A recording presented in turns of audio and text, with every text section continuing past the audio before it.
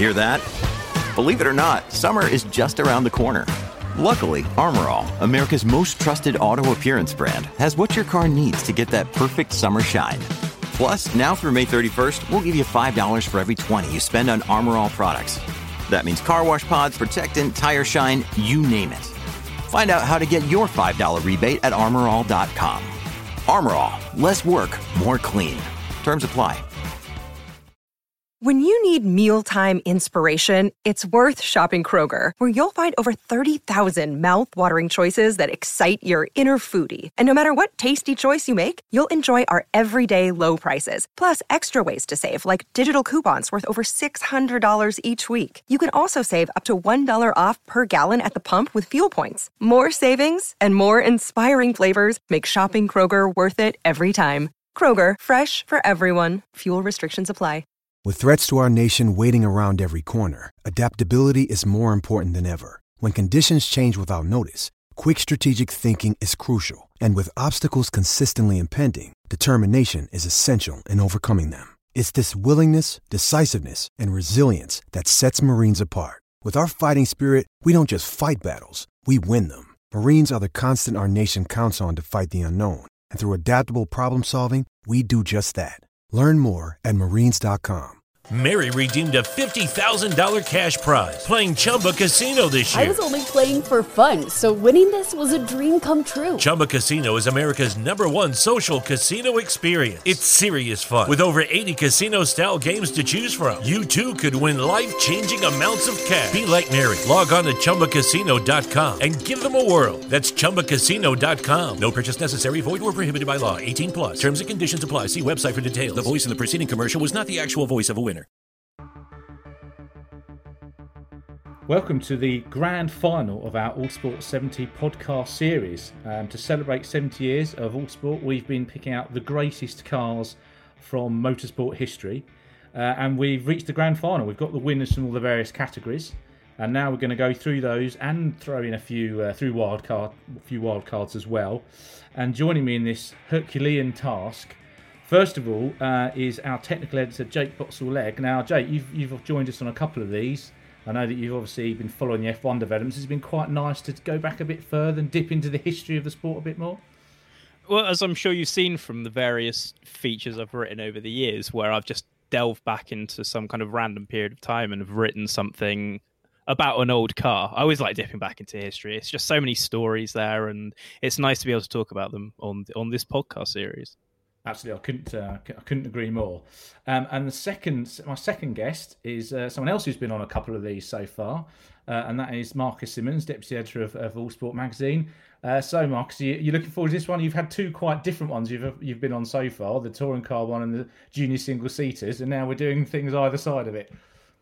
Yeah. I mean, I've gone from stuff for people barely out of school to a form of racing that was for a long time described as old man's racing, but it isn't really anymore, is it? So the old cliche, "Never the twain shall meet," is never less relevant than it is today, and a career can take you anywhere. So interested to see how all these we're going to bring all these completely different disciplines together. Yeah, it'd be interesting actually when maybe on another podcast, see if there's any one driver that's driven all of the cars that we've got in the finals. It could be interesting. But we had on one of our podcasts. Yes, yes, that was the touring car one. And my final guest he's special in this context because he has not appeared on any of these so far. So he could be absolutely raging at some of the things that have been said and not included. It's our Formula E correspondent, editorial assistant, Matt Hugh. Welcome, Matt. You're looking forward to getting involved in the debate in the most important one. Absolutely. I like to think we're doing this, deciding the best cars, and you brought on the best journalist for the best car finale. I hope that's a plan you had all along. Unfortunately, I wasn't available to discuss touring cars and make the case for the Vauxhall Astra Coupe, but hopefully I can sort of steer us all in the right direction for the one that counts. Yeah, don't worry, folks. His knowledge and interest in the rest of the sport is much more accurate and helpful than his love for the Vauxhall Astra. So we'll move swiftly beyond that. So I'm just going to quickly go through the finalists from the rounds that we've had so far, and then we'll talk about the sort of wild cards and honourable mentions that perhaps didn't slot into those before we'll come back to the sort of the final six. So the winner of the Greatest Grand Prix car was the Lotus 72. The greatest sports car was the Porsche 956 962. The greatest rally car was the Audi Quattro. The greatest touring car was the BMW E30 M3. The greatest Indy car was the McLaren M16. That was quite a tough debate, that was. And then the greatest junior single-seater winner was the Rolt RT3. And the first wild card I'm going to throw in, which we can discuss at length. We could do an entire podcast just on this car, is the Porsche 911. On the basis that if you're talking about iconic automotive designs, then it's up there with the with the Mini and the BMW M3. So Matt, I'll bring you in first, as you've not been able to partake in some of the other ones. Where do you think the Porsche 911 sits in this debate? Well, first off, I'm going to ask you to clarify, because I think when we're discussing sort of 917s versus Mercedes W11s as the greatest car, you have 1 year of that Mercedes Grand Prix car. Whereas a 917, you have K, you have long tail versions, then you have /10/30s in Can-Am. So to include 911, which is celebrated its 60th anniversary, and you can go from narrow body to Brumos wide bodies to current IMSA races. I want you to be a bit more specific, Kev, if that's all right, and then I can come in, because you've even got I'm already first tangent.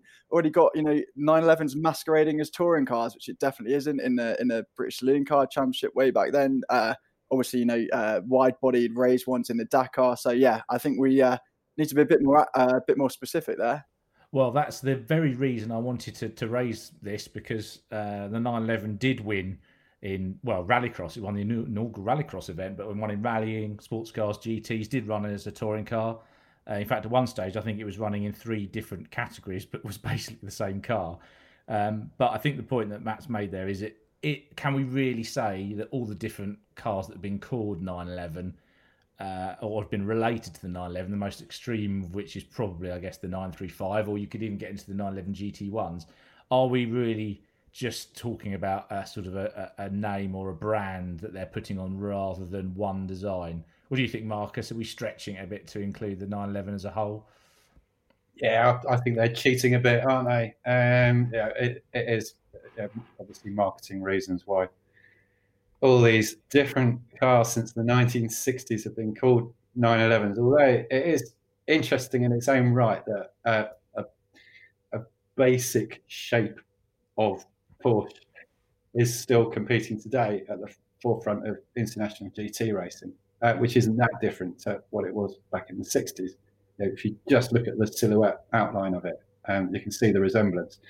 But yeah, it's a bit like Chevy with Corvettes and Ford with Mustangs, isn't it? We're not going to say that a Corvette that raced in Trans Am in the late 1960s has got anything to do with the yellow beasts that have been at the forefront of GTLM or GTE in Europe over the last few years. So yeah, I think it's a good idea to chuck it out there as a wild card, but I'm not convinced that it really fits. Yeah, I think that's fair. And Jake, they've managed to overcome one of the things that is impressive about the 911. They've been able to overcome basic physics, which is to have a fantastic handling car, despite the engine being not really in the ideal place, really.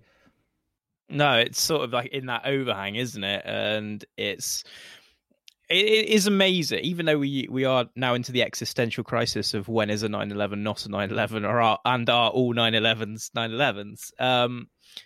The end of the day is a 991. At the end of the day, it's a design classic, and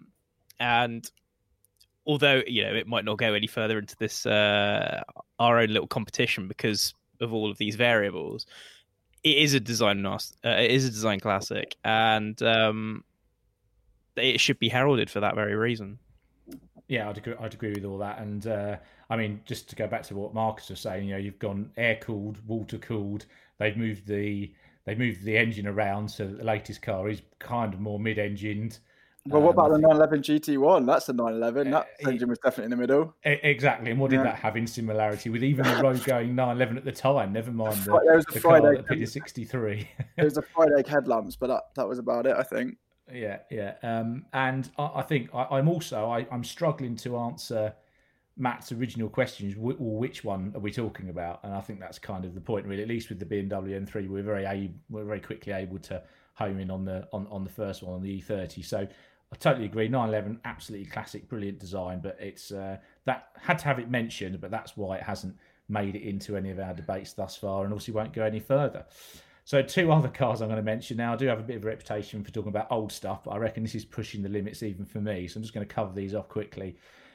We did talk about the Peugeot L76 and the 1914 Grand Prix Mercedes in the Grand Prix podcast. The reason I wanted to mention them again, partly because I think they deserve to, but also because they went on to win. Both of them went on to win in the States as well, the Indy 500. So the Peugeot is a groundbreaker in that it brought a whole load of latest ideas together. 4 valves per cylinder, dual overhead camshaft, hemispherical combustion chamber. Basically to prove that you didn't need a 16-litre Fiat to win Grand Prix races was essentially what that was about. And they then went out and won 3 Indy 500s just before and immediately after, one during the First World War. And the 1914 Mercedes, which I don't think was as revolutionary, but was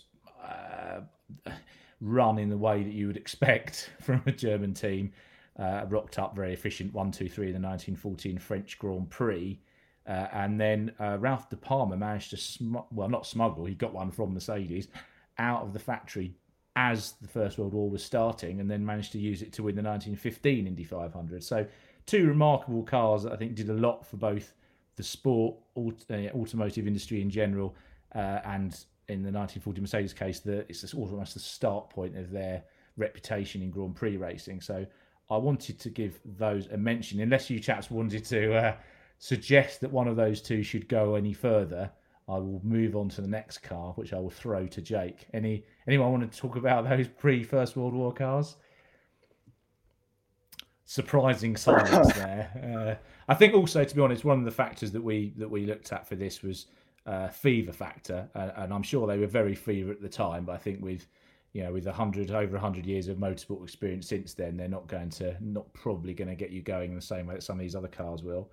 But the next car, I don't think the excitement rating is the problem here.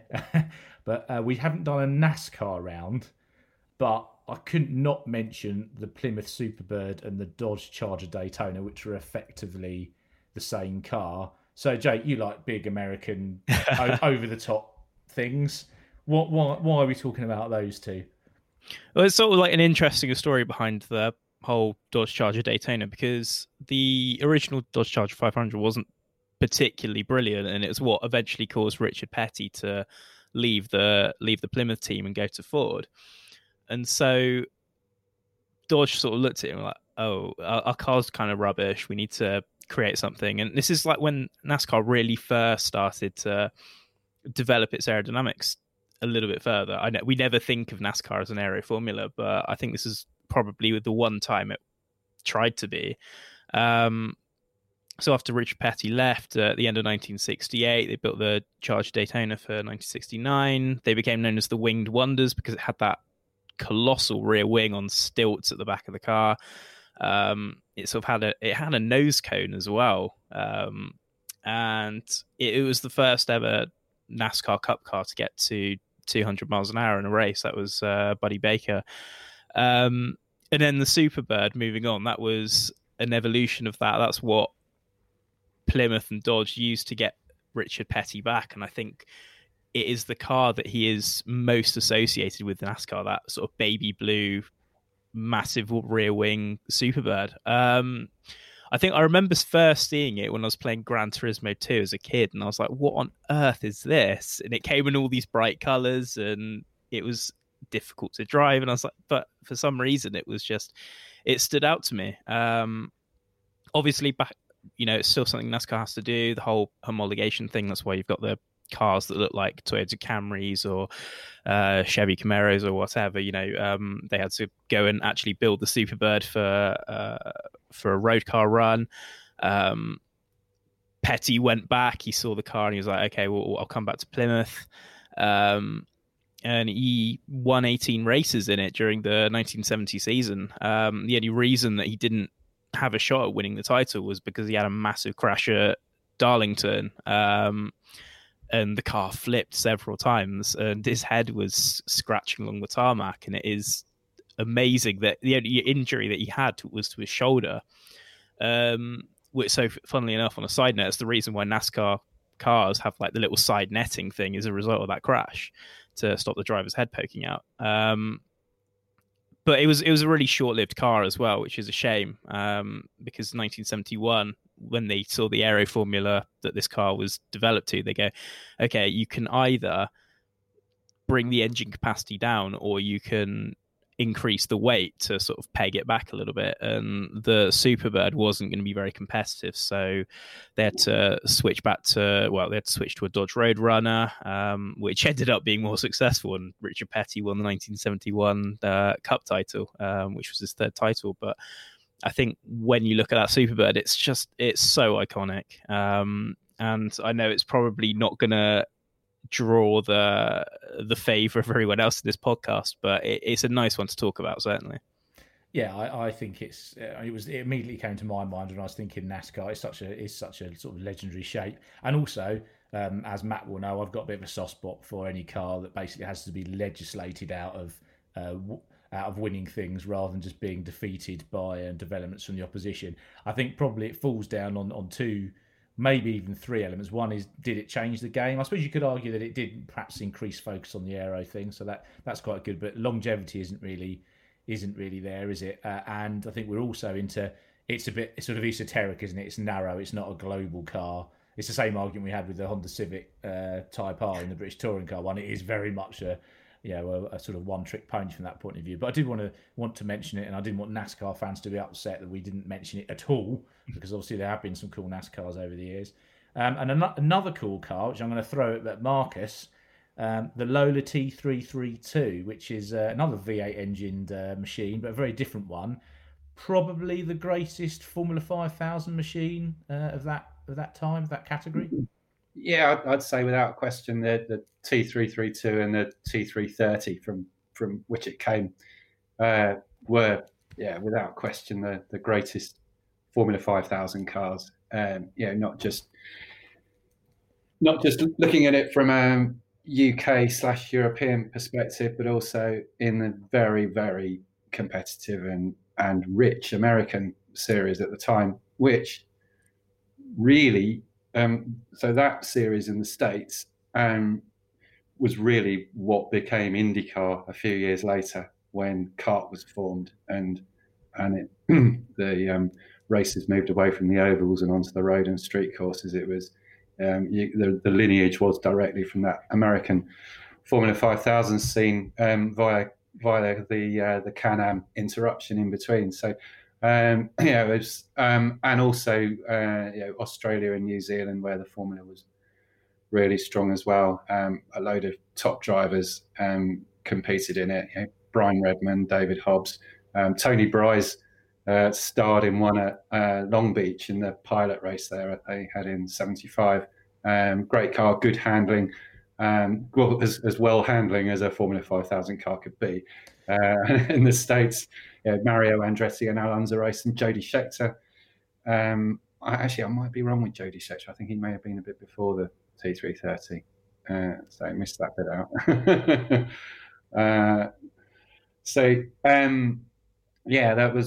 That was a really, really strong car. Hasn't really fitted into any of our categories, because I don't think you can count Formula 5000 as junior single-seaters. And it's obviously not Formula One. Although, funnily enough, the first Formula One race I ever went to as a kid was the '74 International Trophy, which was Formula One and Formula 5000, and there were a load of T330/332s on the grid. But anyway, that's rambling a little bit. I just want to hark back to something you mentioned about the Peugeot and Mercedes from 1914, actually, because I don't know anything about the cars, but you then mentioned at the end the fever or excitement quota of them. And from accounts I've read of that race, it's one of the most thrilling motor races that was ever staged. Europe, the 1914 French Grand Prix. 1914 French Grand Prix. Yeah, absolutely. Europe was on the brink of war. Georges Boilet was the absolute ace driver at the time, and he was kind of the Gilles Villeneuve of the Peugeot team, wasn't he?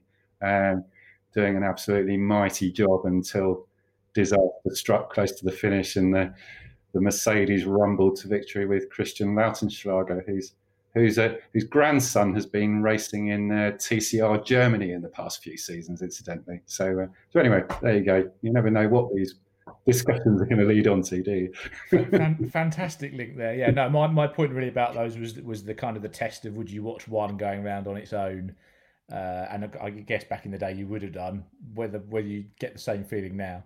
Yeah, if you were standing by the corner of a narrow dirt road with Georges Boilet coming into view, I think you'd probably stay there and watch him doing that and be absolutely blown away, wouldn't you?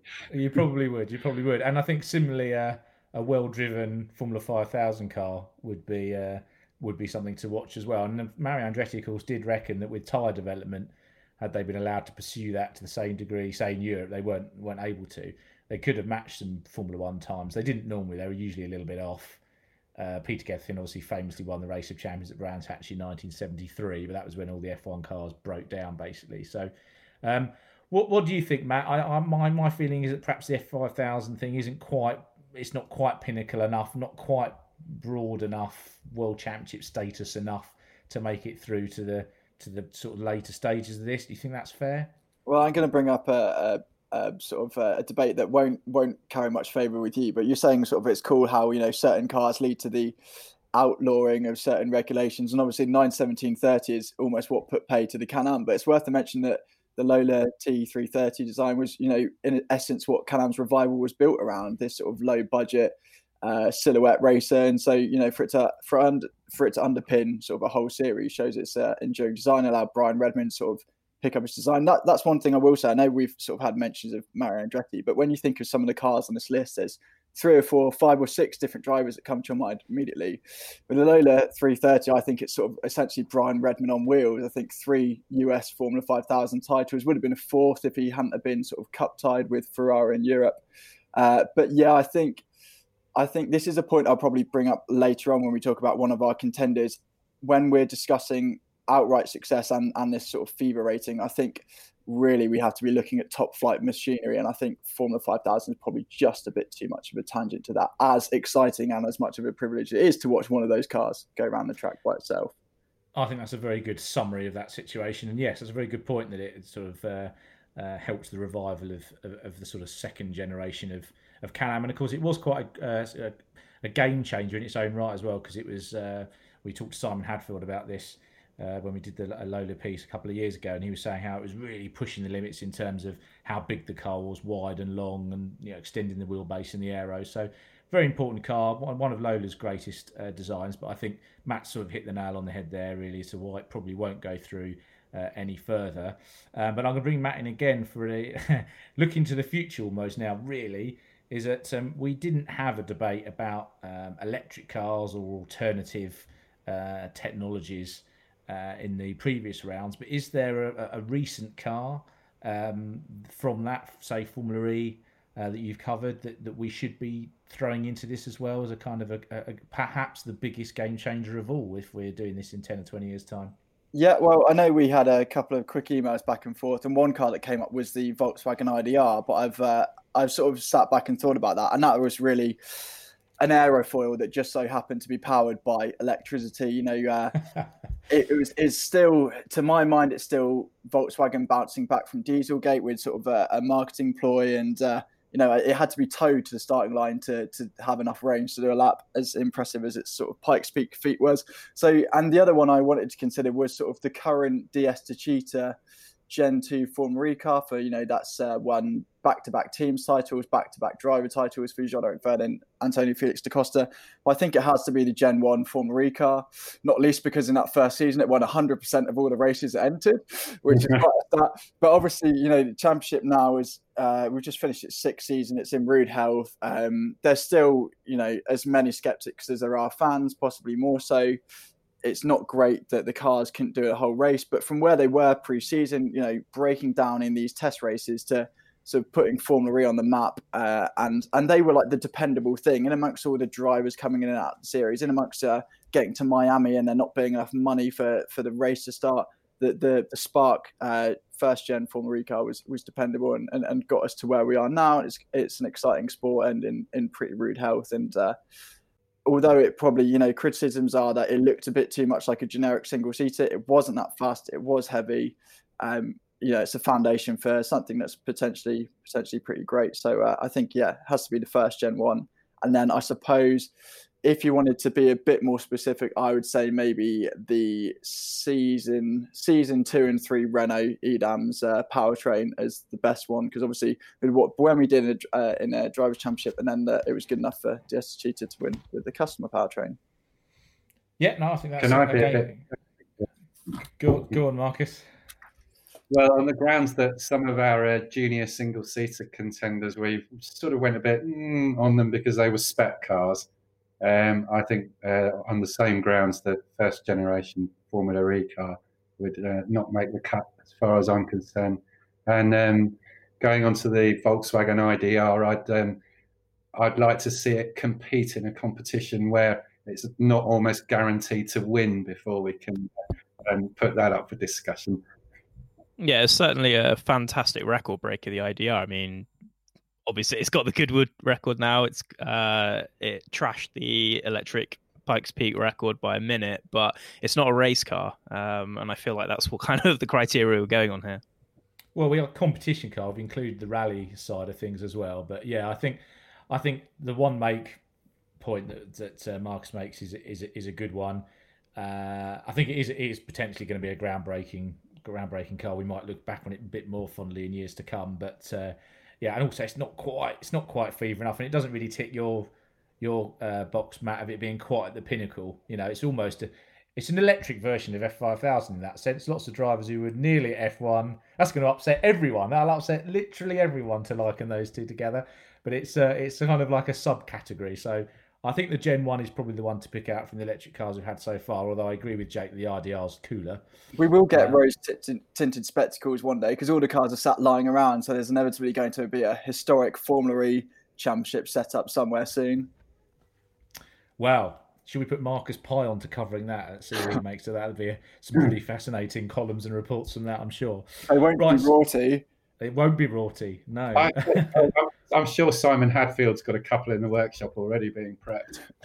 Well, the good thing about Simon is that he doesn't switch off at particularly a year. He stays interested in everything. So, I mean, I'm sure he's got a little eye on a hybrid LMP1 car or a Formula E car somewhere. So, but yes, right. Anyway, so I think we've gone through some honourable mentions of cars that didn't really slot in to the debates that we did before, but I think we've come back to that original 6 that we talked about, and I think probably we'll start off by knocking some of these off the list. I don't think we need to go into too much detail about the success of some of these cars at this point because we've done that, and they are obviously by definition some of the most successful racing cars that we've ever seen. So I'm going to kick this off and see if anyone argues with me in that I believe that if we're talking about the greatest competition car of all time, it should be one that is a destination championship, a pinnacle of whether it's touring cars, sports cars, single-seaters, and therefore automatically that would discount a junior single-seater. So my bid would be to knock out the Ralt RT3 as the first one to be lost from the 6. I'm looking mainly at Marcus Simmons to see if he agrees because he's a big junior single-seater man, and the Ralt obviously was a special car. It was, yeah. And I can't believe you're not saying that the various national Formula 3 championships were the destination championship for... Well, actually, they were for most of the people who did them. Which wasn't really the point. Obviously, most of the people who drove the Ralt RT3 were not dreaming of driving a Ralt RT3. They were dreaming of getting into a Renault Formula 1 car or a Brabham BMW or McLaren. So I can see your point. It was a phenomenally successful car, and actually I've just been nerding out massively with some stats today on the RT3 with some of the drivers who won most races, and you've got names like Ayrton Senna and Martin Brundle everybody knows about, but other people you might not might not necessarily spring to mind straight away. Stefan Beloff, John Nielsen, Ivan Capelli, even in his year in the Italian Championship before he went to the European with a Martini. Gerhard Berger, Roberto Ravaglia won a race in an RT3 before going the tin top route. So a lot of great drivers raced it, and it completely changed the face of Formula 3. But as you say, the drivers in it weren't thinking, right, this is what I want to do for the rest of my life. I want to. They wanted to move on to other things. So on your on those rationales, I would say, you're possibly onto something there. It was a great car. I think that's fair enough. It's probably as good as a yes, it can go as I'm ever going to get out, Marcus. I'm going to press on while we're ahead, and I'm going to get Jake to nail us down to one single seater, because there's quite a lot of similarity and sort of parallel stories for the Lotus 72, which won our Grand Prix contest, and the McLaren M16 that won the IndyCar one. So would you like to talk us through those two and lose one of them? Cool, sure. So obviously, I think we put the Lotus 72 through because it very much has sort of become... It changed how Formula One cars look, and it's brought us down the path of what they look like today. Formula One moved away from those cigar-shaped cars to, what the Lotus 72 represented, with the side pods at the side, the radiators at the side, enhancing the wings for downforce and all that kind of thing. The M16, it's not a groundbreaker as the Lotus 72 was. They're similar cars if you look at them visually. What the M16 did was it brought that sort of ethos helped bring that ethos to IndyCar. Partially, I think the Lotus 76 probably, you'd argue, perhaps did the same as well. But the M16, I feel, is quite strongly rooted in that 72. And if you're going to pick one of them, then you've got to pick the sort of the father of all of those. Obviously, the M16 was a great car. And that sort of developed into with Gordon Coppock designing both of them, the M23, which took James Hunt to a world title, took Fittipaldi to a title, took James Hunt to a title. But I think ultimately, at the end of the day, if we're picking one single seater, what's the most iconic for everyone worldwide? Lotus 72, no question. Yeah, I mean, I'm gonna agree with that completely. I think also, if you're looking at the sort of strike rate of success, the Lotus 72 won 2 drivers' championships, one with Jochen Rindt, then Emerson Fittipaldi, and 3 constructors' championships. It might have had a hat trick of each, except that it had the misfortune of coming up against Jackie Stewart. I imagine Jackie Stewart in a Lotus 72. That would have been something. But whereas the McLaren M16, it did win 3 Indy 500s, but it actually kept missing out on the championship. They had quite a big fight going on with Eagle during that sort of early and mid 70s, and McLaren and Eagle sort of took it in turns winning the Indy 500, but McLaren didn't actually win the championship very often. Roger McCluskey won it in 1973, and that's basically it. So the McLaren and the Eagles we talked about in the IndyCar podcast did definitely sort of change the way Indy cars looked and the way that was going. But I think, the genesis of that really can be found, as Jake says, with the Lotus 72. So the McLaren M16 is out, the Lotus 72 stays in, and I'm now going to throw to Matt, who I think has already hinted at one of the criteria he could use to remove another car from our list. So what do you reckon, Matt? What should we lose next?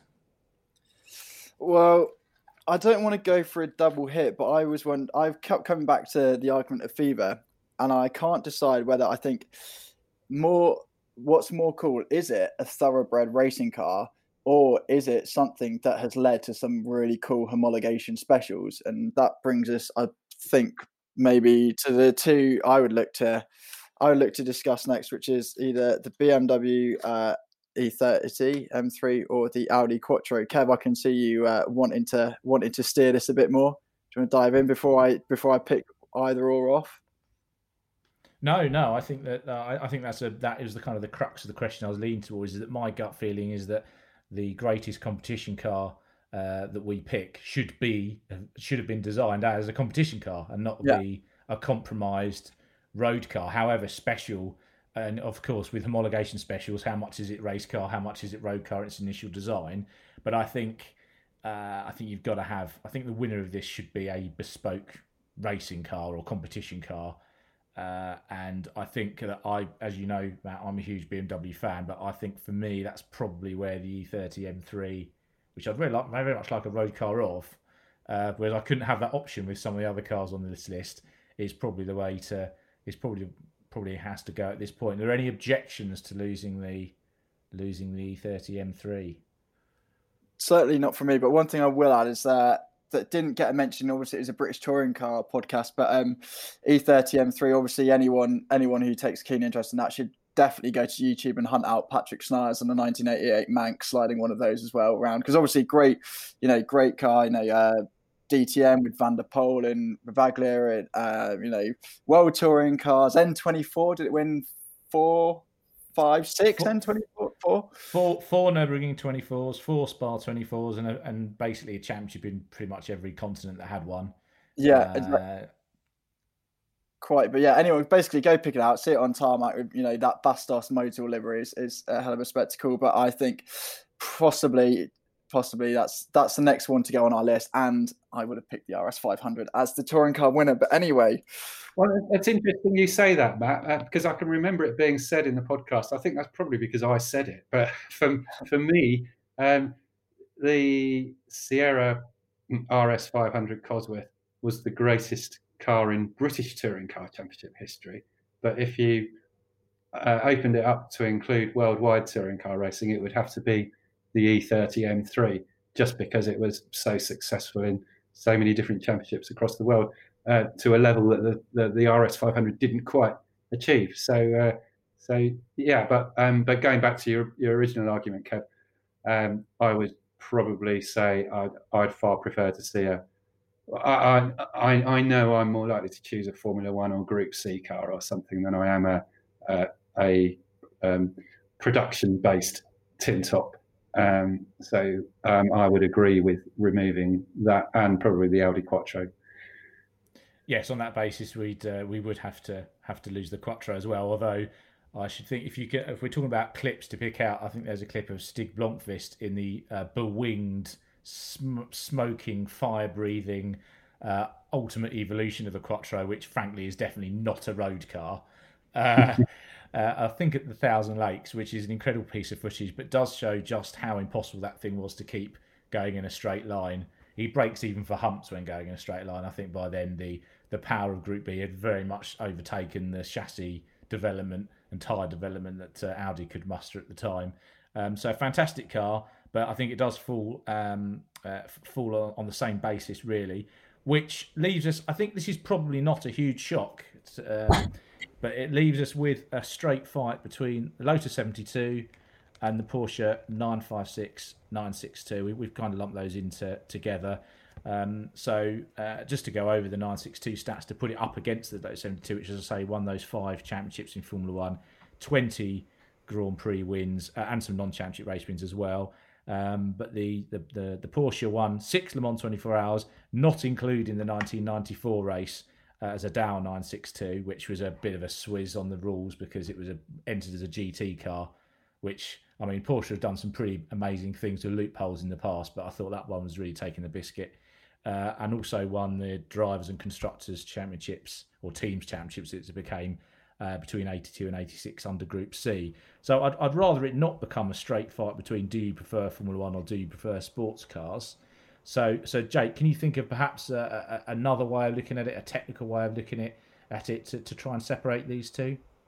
You put me right on the spot there. I don't really know, to be honest. I think you would have to probably look at them in terms of advancement and what they did for their respective categories, I think. Which I it might be a difficult thing to do. Obviously, I'm going to be probably flying the flag for the Lotus 72 a little bit, but obviously, I think the mark, it has left an indelible mark on Formula One.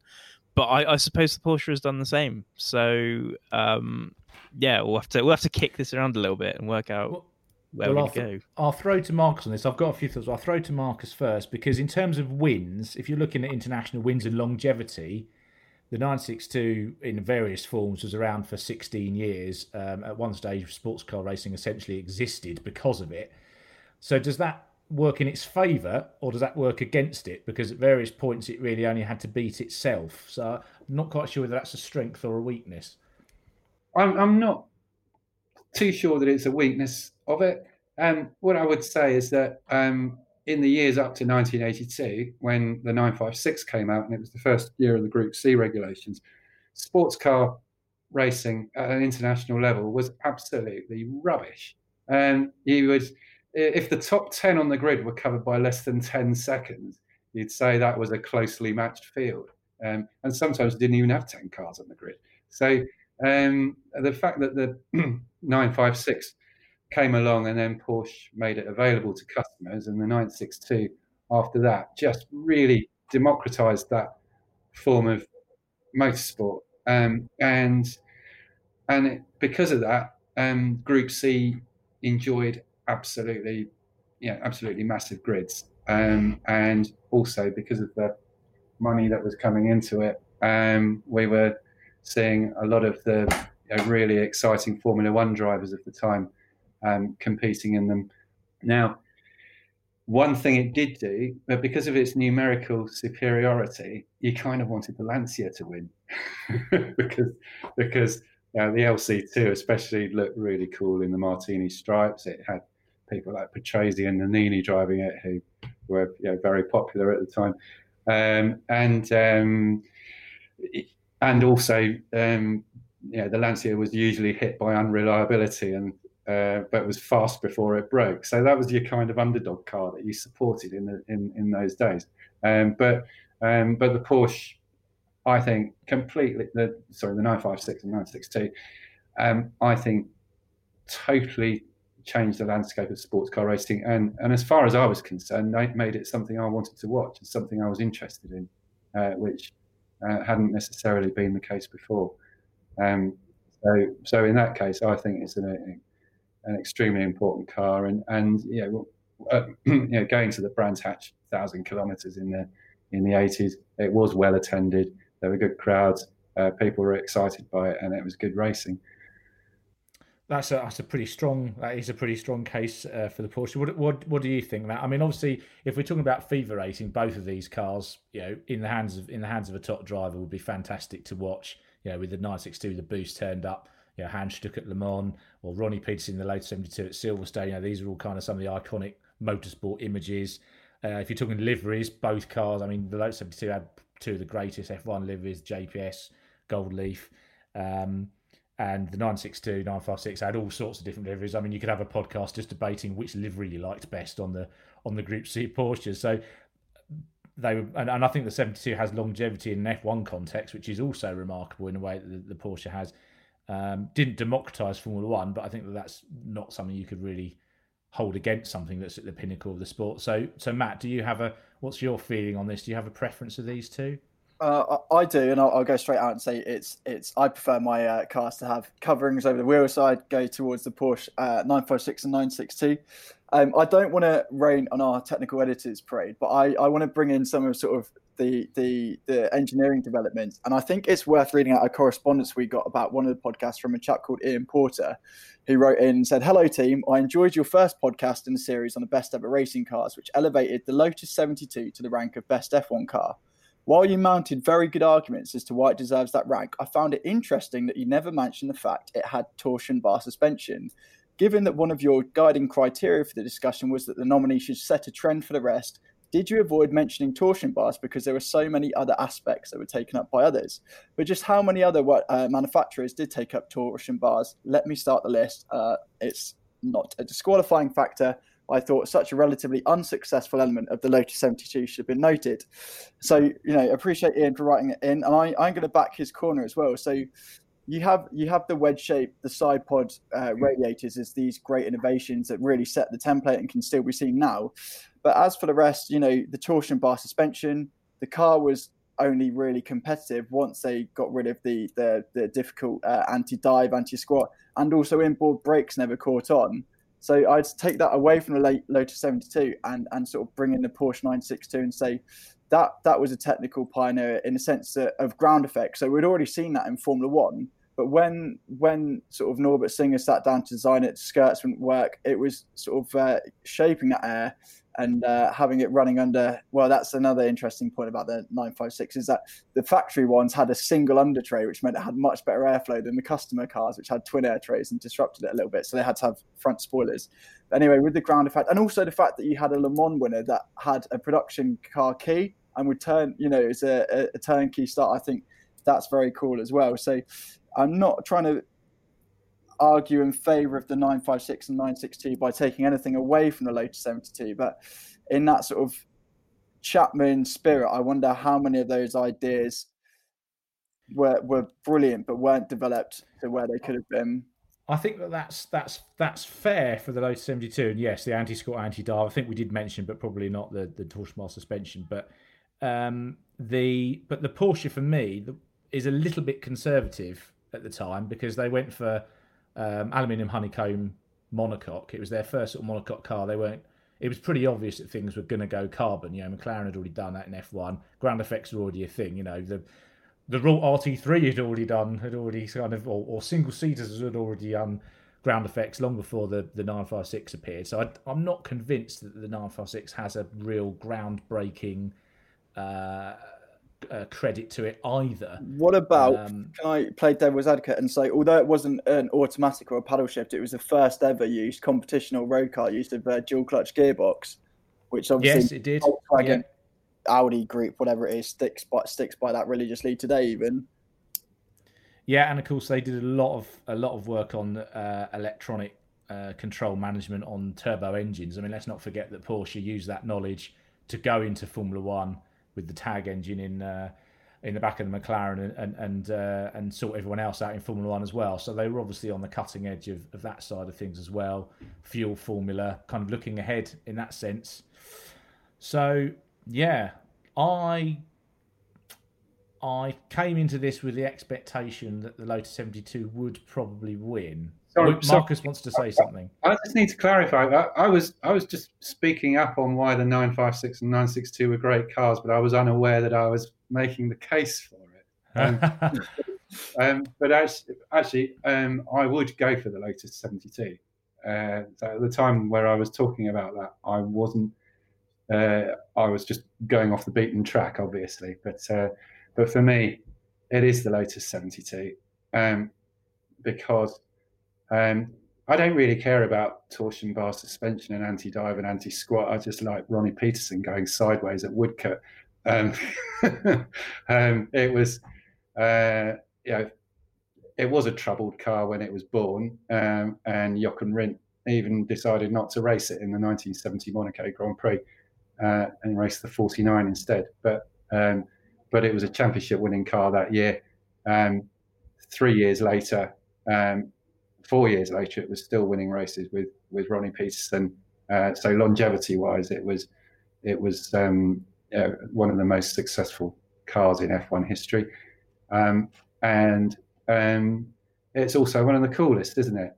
And Emerson Fittipaldi became the youngest world champion in 72. Just so many evocative images from that era, and to me, it is just.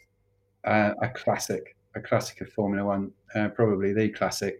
And I think as a generational thing as well, as a kid who grew up in the 1970s. And my mother-in-law, who's brilliant, smokes JPS. So, the Lotus 72 has to be it for me. I think you touched on an interesting point there, is that every single one of the finalists was a car from the 1970s or the 1980s.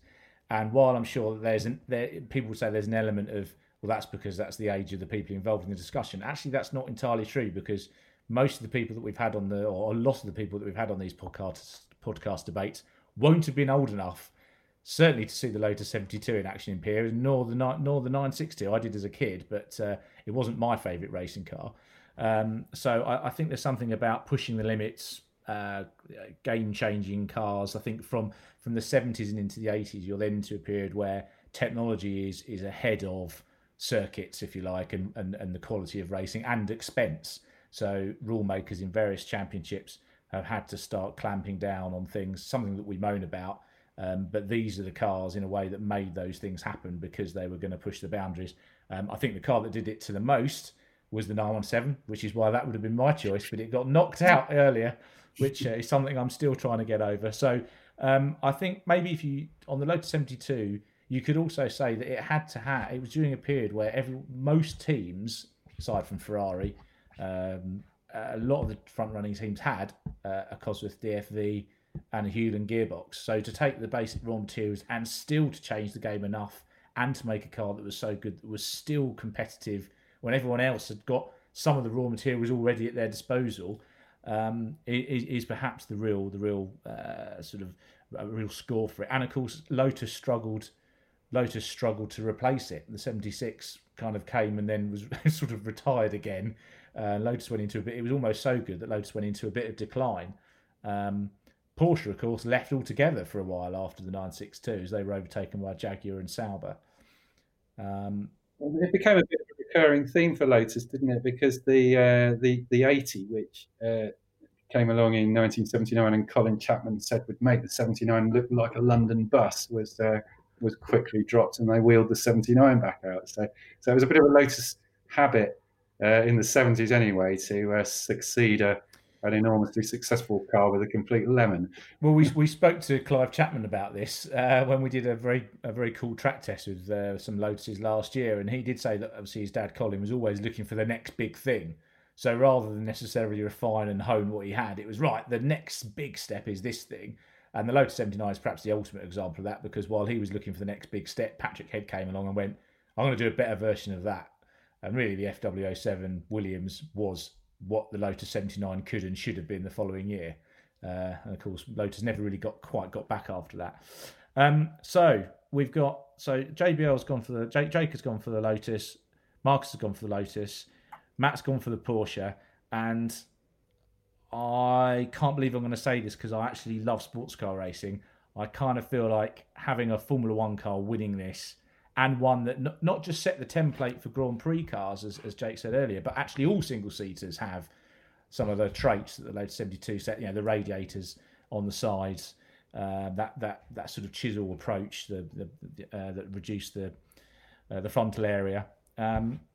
So I think, unless Matt is going to make one last bid for the Porsche, I think that we are going to end with Autosport's greatest competition car of all time is the Lotus 72 Formula One car.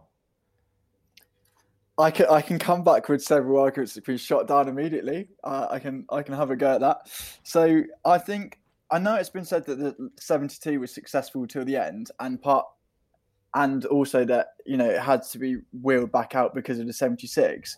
But I would sort of say 1975 season, there was no wins either in World Championship or non-championship races, and by then you had sort of the 312T and the BT44 were better cars. But I think if we judge racing drivers by that same criteria, you always want them to stop at the very top, don't you? And I wouldn't hold the Lotus 72 in quite that esteem. I know then to stretch the debate, you could talk about the Dower 962, even the Kremer K8 Spiders that obviously won Daytona and kept winning championships. So I like to think that car did go out at the top. I can see you shaking your head, Ken. No, I think you've done in your own argument there. Right. You have given the final nail in the coffin for the Porsche, because that car did stay on in Group C forevermore and became make weights back of the field while Jaguar, Peugeot, Mercedes were going at it. The Dower 962 can't count in this because, from that point of view, because it was a massive rules cheat anyway. And I'd say I'm a big Porsche fan, but that was very cheeky. That's not what they meant when they wrote the GT rules, was to get a Group C car back in the race again. The Kremer K8, I think, was around when sports car racing was having one of its dips. I don't think you would have said that was in itself a great car. So, yeah, Porsche were basically, the 962 was defeated in 1987. Tony Southgate's XJR8 Jaguar really knocked it out. And Porsche focused on Le Mans for the following year, didn't do any of the championship rounds, and lost to Jaguar at Le Mans as well. So I think it was definitely done and dusted then. They got one more win after that due to a tyre thing the following year. But I think that the 962 had its decline in old age, just as you were suggesting the Lotus 72 did. So you've almost convinced me that the Lotus 72 is the right one to go for in this. I can sense I'm losing this, but I think both Hurley Haywood and Bob Wallach Bobby Rahal described the 962 as the best car of all time. So I'm happy to be in that company.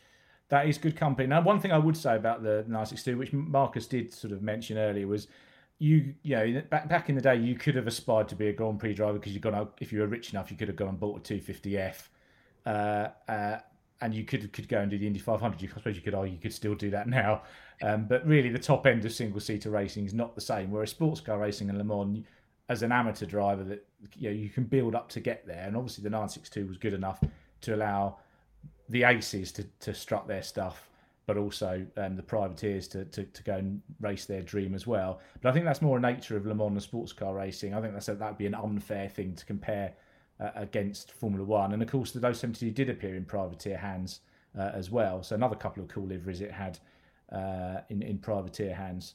So well, let's just say perhaps that the Porsche 962 is the greatest customer racing car ever produced. I think that's probably a fair shout.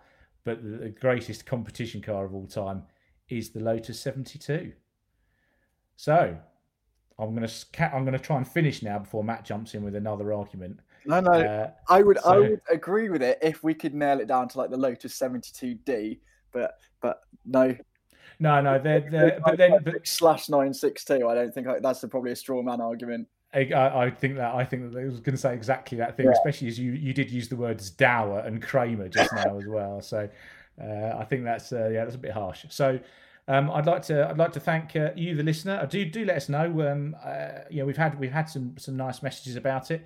Let us know which car you think should have won. Did we miss one that we should have been talking about and should have been in this final? The answer, of course, is the Porsche 917, but I'll stop going on about that.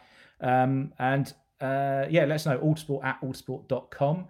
Look out for our special 70th anniversary bookazine, special edition of the magazine, which will come out in the second week in November, and we will have features and interviews with on all of these cars, and with a whole range of other things, greatest drivers, greatest races. It's going to be quite a big undertaking for us over the next few weeks. So look out for that. So that just leaves me to say thank you very much to Jake Boxall-Legge, Marcus Simmons, and Matt Q. That is the end of the Autosport 70 mini-series. Well, if you enjoyed this edition of the Autosport podcast, a reminder that our greatest competition car, the Lotus 72, is the subject of a special issue of Autosport magazine this week. As well as telling the story of the legendary F1 machine, we speak to some of the key figures, including double world champion Emerson Fittipaldi. Autosport magazine is out on the 8th of October.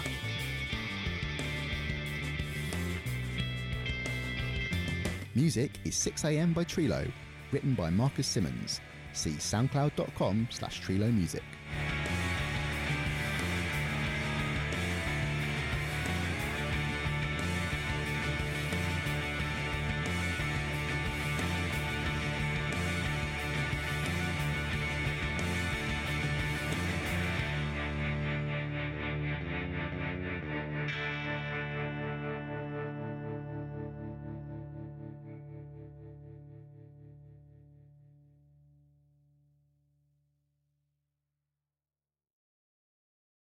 Mary redeemed a $50,000 cash prize playing Chumba Casino this year. I was only playing for fun, so winning this was a dream come true. Chumba Casino is America's #1 social casino experience. It's serious fun. With over 80 casino-style games to choose from, you too could win life-changing amounts of cash. Be like Mary. Log on to ChumbaCasino.com and give them a whirl. That's ChumbaCasino.com. No purchase necessary. Void where prohibited by law. 18+. Terms and conditions apply. See website for details. The voice in the preceding commercial was not the actual voice of a winner.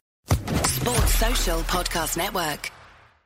Hello, it is Ryan, and I was on a flight the other day playing one of my favorite social spin slot games on ChumbaCasino.com. I looked over at the person sitting next to me, and you know what they were doing? They were also playing Chumba Casino. Coincidence? I think not. Everybody's loving having fun with it. Chumba Casino is home to hundreds of casino-style games that you can play for free anytime, anywhere, even at 30,000 feet. So sign up now at ChumbaCasino.com to claim your free welcome bonus. That's ChumbaCasino.com and live the Chumba life. No purchase necessary. VGW Group. Void where prohibited by law. See terms and conditions. 18+.